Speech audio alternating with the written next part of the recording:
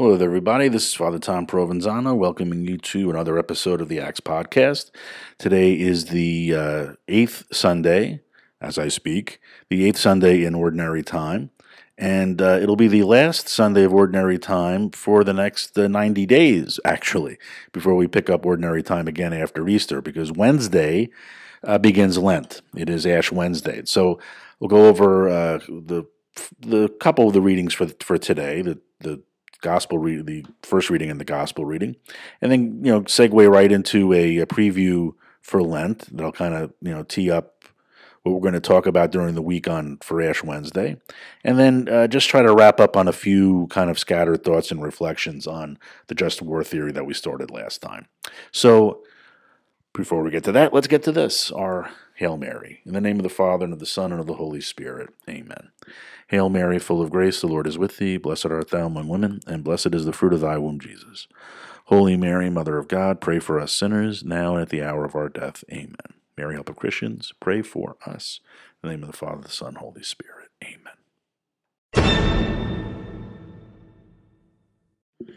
So as I mentioned at the top of the episode, Wednesday coming up is Ash Wednesday, and when we get kind of further into Lent and closer to Easter, maybe I'll explain a little more why Easter is celebrated when it is, and why it continues to this day to be somewhat of a controversy and something which ends up separating us from our Orthodox brothers and sisters, because we have different ways of calculating when Easter is supposed to be.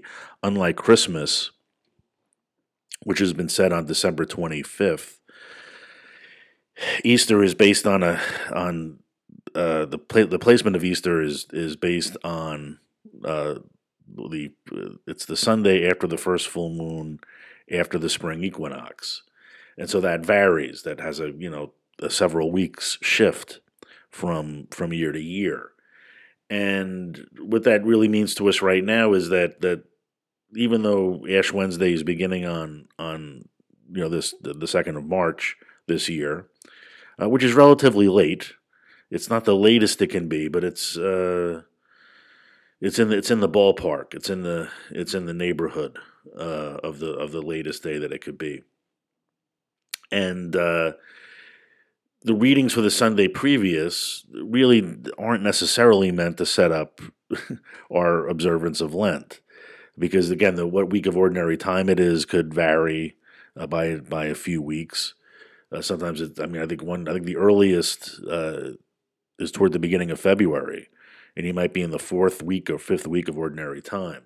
So the readings aren't really lined up in a way that is meant to prepare us in any way for beginning this season of Lent on Wednesday. Nonetheless, the readings we have today come pretty darn close, and we'll take a look at them today, right now. The first reading comes from Sirach. It's the Old Testament reading, chapter 27. And it's a short, relatively short reading, and I'll read it for you right now. When a sieve is shaken, the husks appear. So do one's faults when one speaks. As the test of what the potter molds in the furnace, so in tribulation is the test of the just. The fruit of a tree shows the care it has had. So too does one's speech disclose the bent of one's mind. Praise no one before he speaks, for it is then that people are tested. And this is just a simple kind of admonition to us about two things. One is to understand that if a person speaks long enough, you're going to get to hear what they really think. Many of us, especially in our own present day and age, go to great lengths not to offend and not to say things that might be out of turn. And we live in a particularly fussy age when it comes to this. We're actually, people can be quite unforgiving if someone says a cross word or something that isn't completely in line with what the conventional wisdom is. But what Sirach is trying to tell us here, though, is that yes, the true intentions of the heart will eventually come out, no matter how much a person tries to hide what they really think or really feel, no matter how much they might try to conceal, eventually it will come out. Much like the husks and the kind of the refuse of the wheat or the grain will be left as the wheat is sifted away, and what you're left with is the refuse of the wheat or the grain or the corn or whatever it is that you're sifting.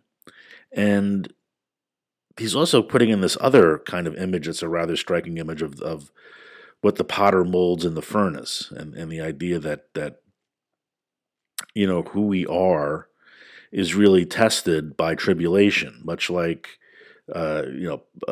pottery is tested and molded and proven through fire and heat.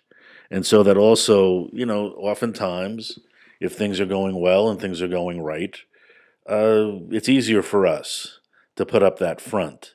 But when the pressure starts coming, when we're in situations that are particularly stressful, that sometimes the true intentions will come out and the truer words will come out. And if we relate this to the gospel reading we're about to hear, what it tells us is that we do need to refine ourselves. We need to use the opportunities that we have for growth, because times of testing, times of trial are not punishments from God, but they're opportunities to grow and to really conform ourselves more to Christ and to really grow in character.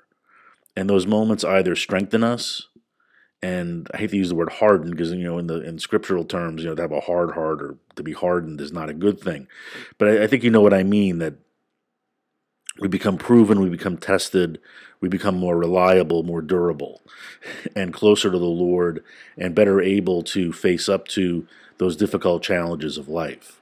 That we shouldn't look at the difficult challenges of life, again, as being a punishment or something so much that needs to be endured, as something which strengthens us and hardens us and makes us truer images of what it is that the Lord wants us to be.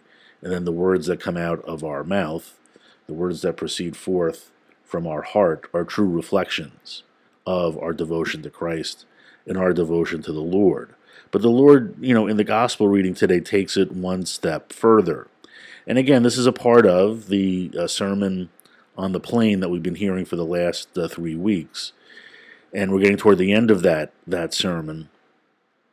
And Jesus here he's sort of mixing different metaphors and different lessons, and it can appear, at least on the surface, that the things don't really have much in common with each other, but I think that they, in a way that they do.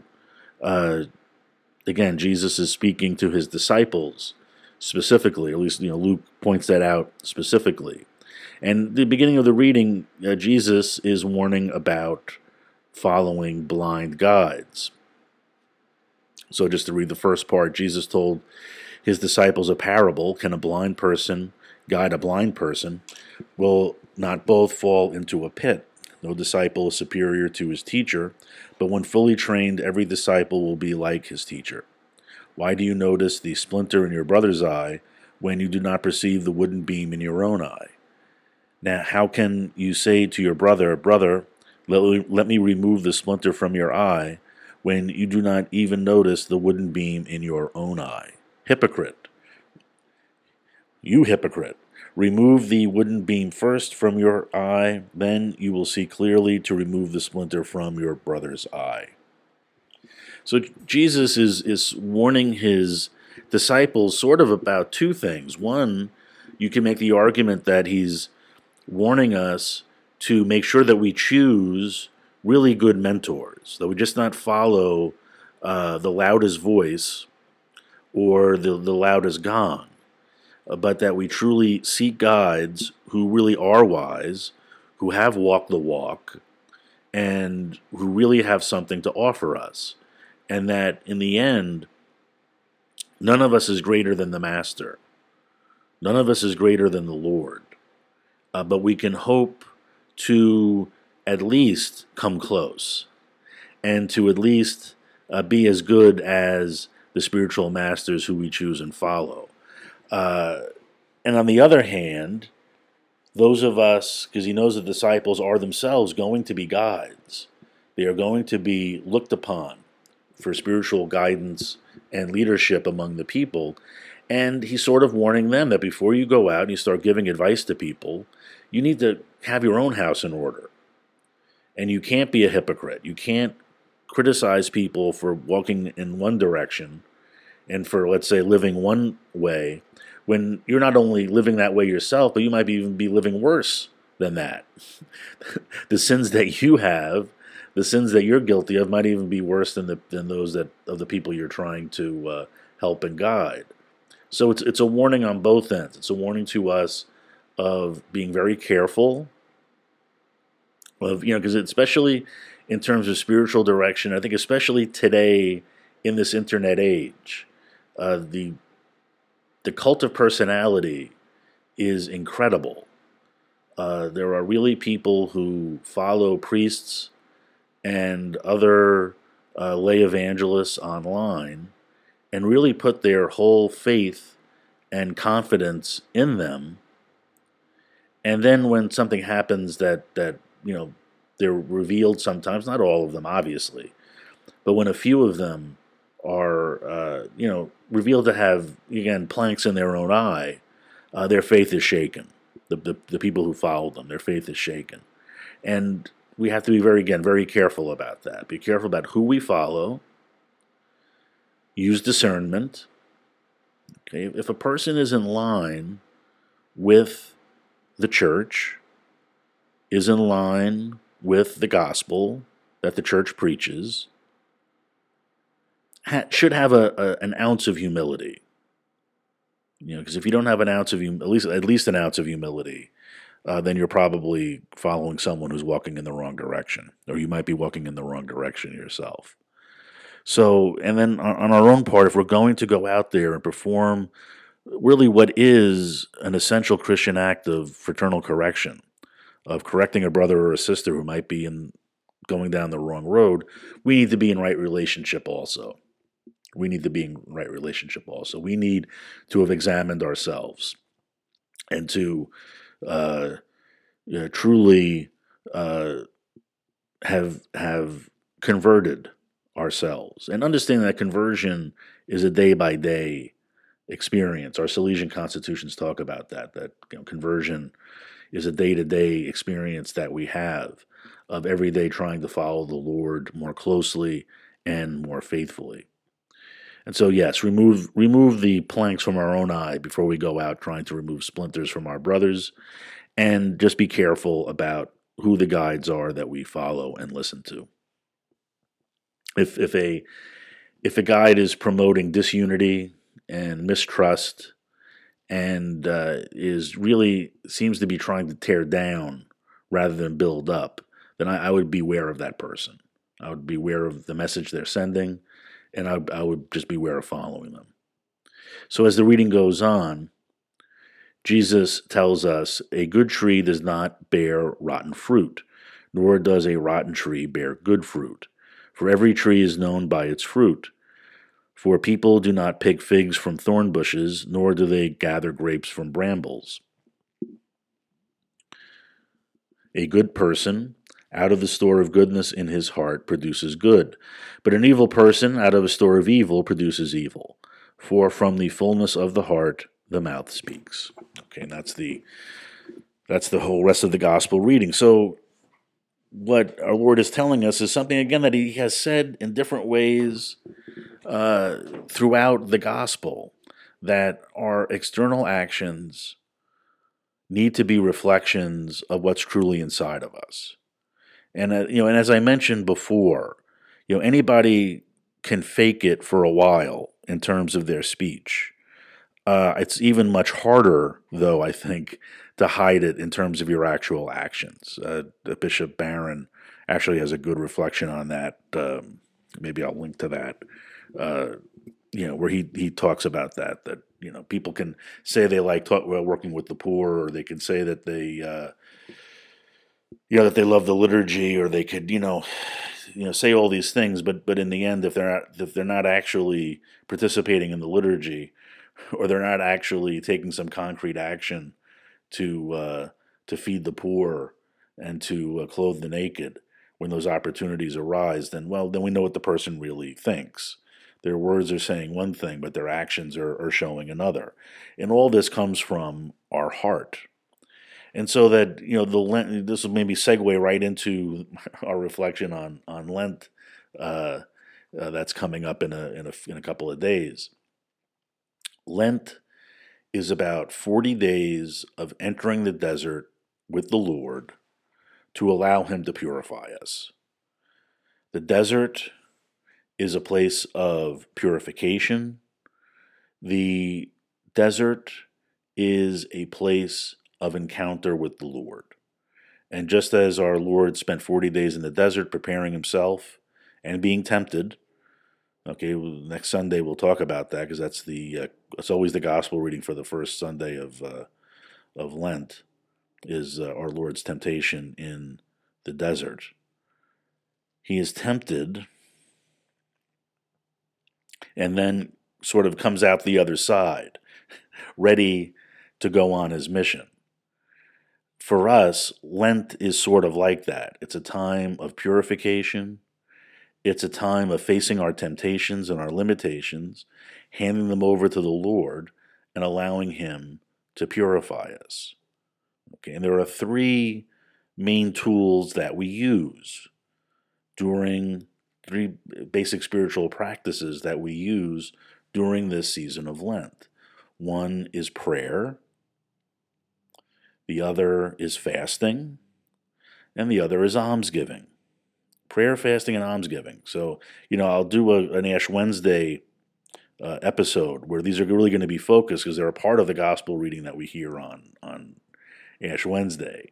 Okay, so I'm not going to go too deeply into that right now, but these are the three things that are very important. And what they're meant to do, each of them in a way, is to get the focus off of ourselves and onto others.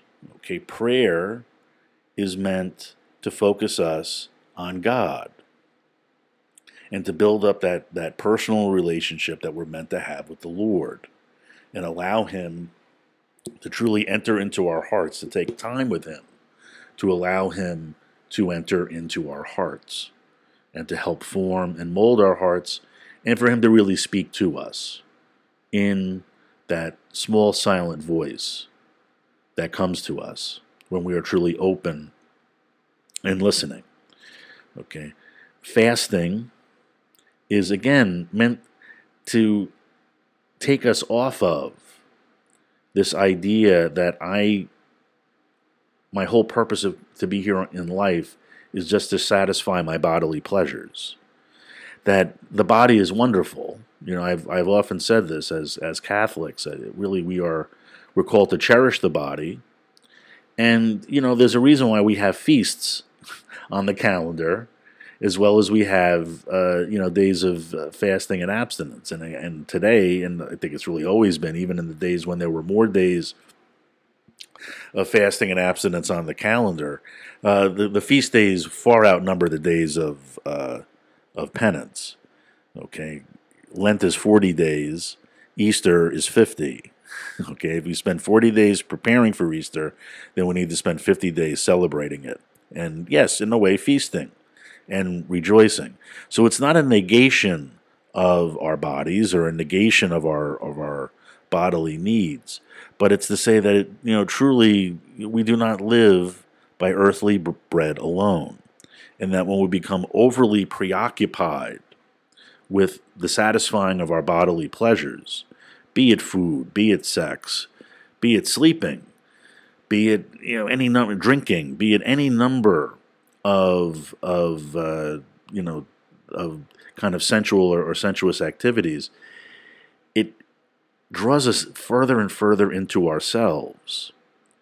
And these things become almost ends in of themselves and become the treasure of our heart that we go to pursue.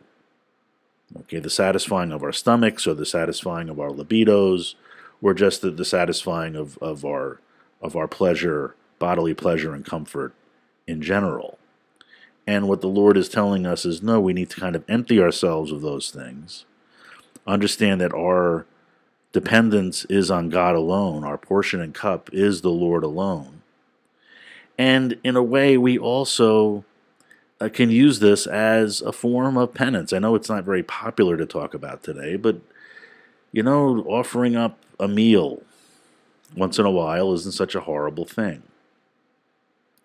Offering it up for our sins and the sins of the world, allowing ourselves to feel those hunger pains, and to understand that there are those that are suffering much worse than we are, and that through this spiritual practice along with prayer, we really can affect the world. A few days ago in the gospel reading, Jesus and the three of his closer disciples, apostles, Peter, James, and John, are coming down from the hill after the transfiguration. And Jesus and the three others encounter the other disciples and some of the scribes arguing with each other. And they're arguing over a young man who was possessed.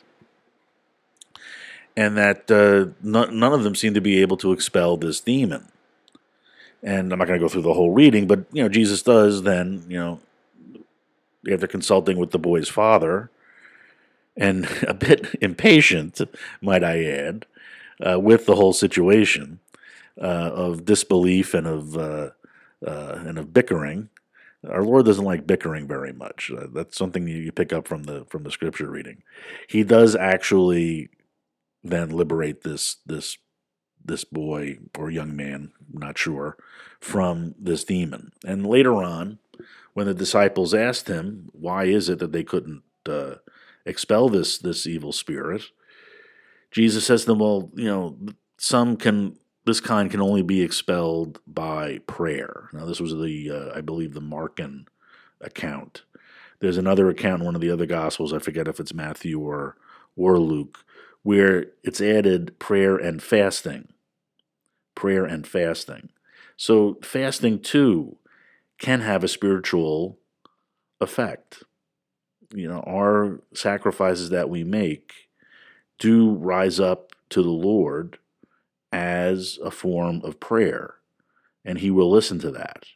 And so we should take that opportunity and allow Him both to purify us, to focus us more intently on Him, as well as the needs of our brothers and sisters. And that's certainly where giving alms comes in.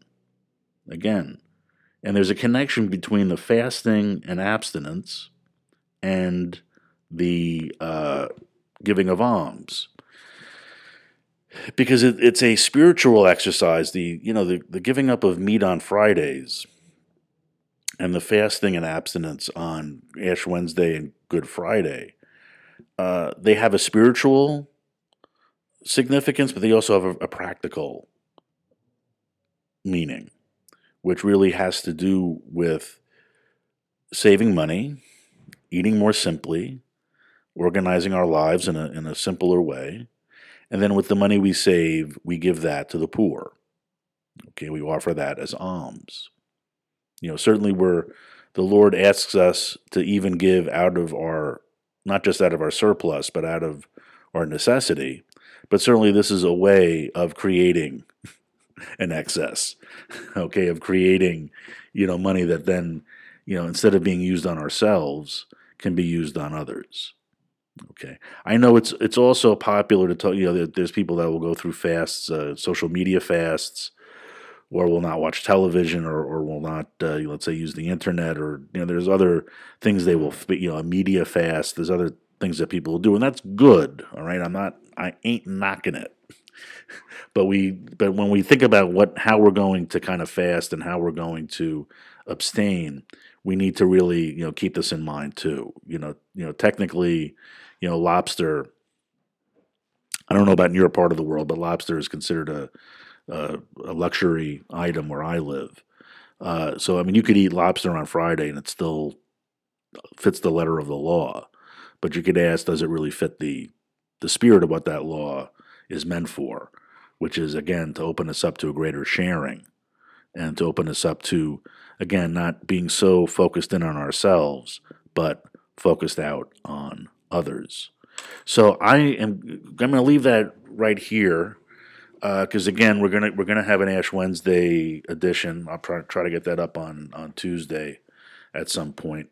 But but just know that yeah, the readings for this Sunday really do have, in a sense, a connection and a way of preparing us for what's going to be coming up on Wednesday, which is Ash Wednesday, the beginning of Lent, which by the way is my favorite liturgical season of the year. People get freaked out when I say that, but it's the truth.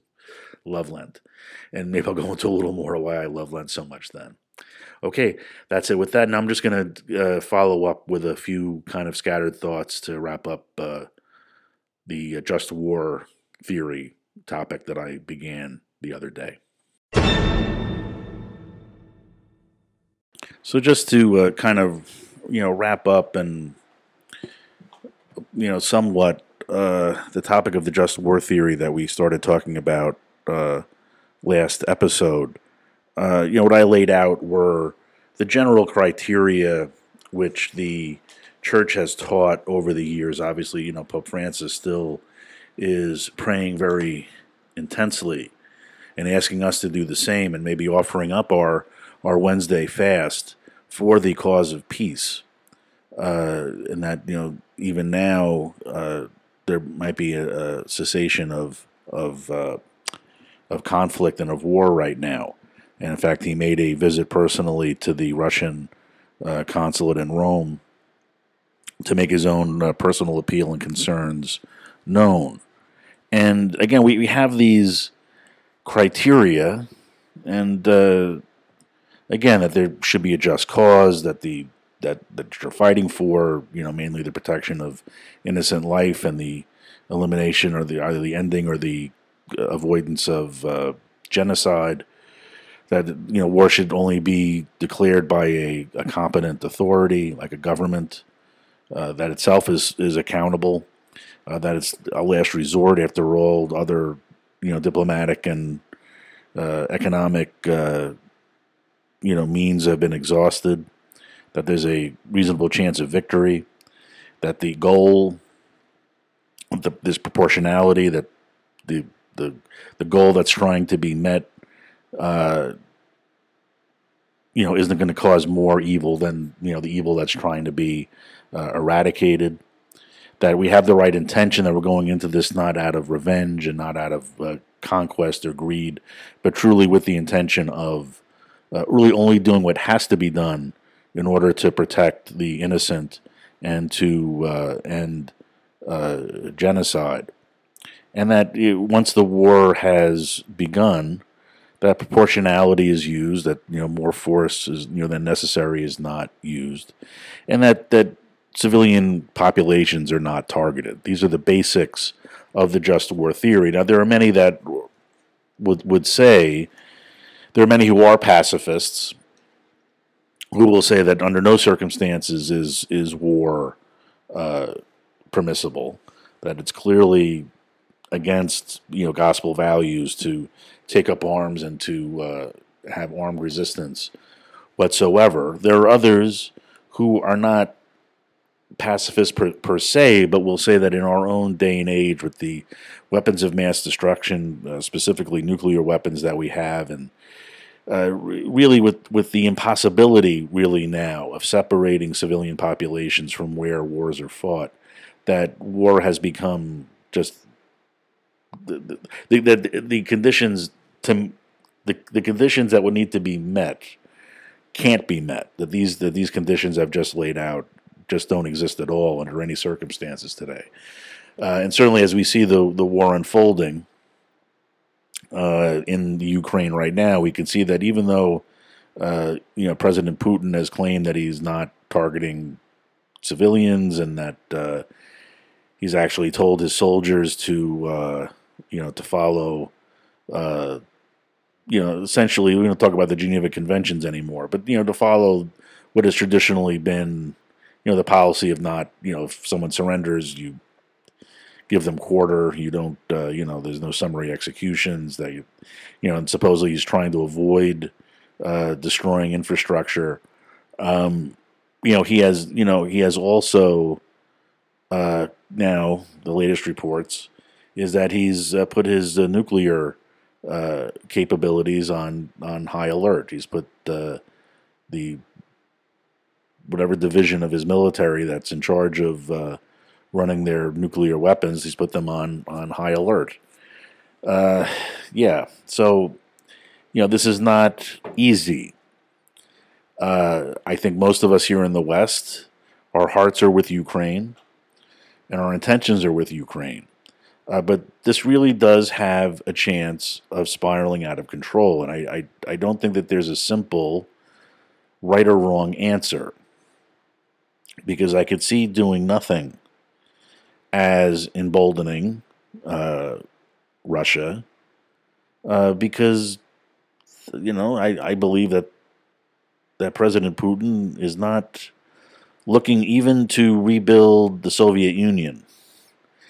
And I don't believe that he thinks of himself as Stalin. He might better think of himself as Peter the Great, Tsar Peter the Great, and this idea of setting up a pan-Russian, federation. And that's going to mean going into other areas. And, there's a traditional link between Russia and the Balkans. Uh, as I was talking with one of our members of community who's Polish, and I made the comment that, well, don't the Russians see themselves as the protectors of the Balkans? And he was very quick to point out, well, I don't know if the Balkans look at the Russians as their protectors, though. And I get, a distinction very well made, but nonetheless, that was part of what kind of set World War I off, was that you had, Russia uh, uh, seeing itself, up against the Austro-Hungarian Empire, in part over the things that were going on in the Balkans, what today we call the former Yugoslavia and the Czech Republic, and those countries in there, Albania and different places in there. Uh, would he seek to go into those territories in the name of, again, protecting Slavic people? Would he go in to try to get the former Soviet republics that are, on the Baltic? Would he try to go into Finland? Russia has tried to go into Finland in the past when it was the Soviet Union, and that's a complicated history that I admit I don't know, completely about. So, if you do nothing, does war continue anyway? If you go to war, does things just get escalated to the point of that, we do, face the possibility of the use of nuclear weapons? This is all, not easy. I as I've, told the people, as I said last night at Mass, my attitude usually when these things happen in the world is that we shouldn't worry. We live our life. As I tell kids, school is you're gonna have school on Monday, so do your homework. All right, don't think that somehow, things are going to change that radically in the world. Be ready, go to work, fulfill your responsibilities, do your homework. This time around, I say the same thing, but I can't lie. As I pointed out the last time, I really do feel like we've entered into a new area now. We've entered into a new era and a new epoch, and I'm not sure that things are going to be quite the same again uh, in the world, or maybe even in our nation. And that while we still need, I think the wise and the prudent thing is to just do our work, fulfill our responsibilities, and keep our heads about us, and not to not unnecessarily worry ourselves. At the same time, get the confession. If you're alienated from a brother, if there's a member of your family that you're not getting along with and maybe you haven't talked to in a long time, maybe try to reach out and make a reconciliation.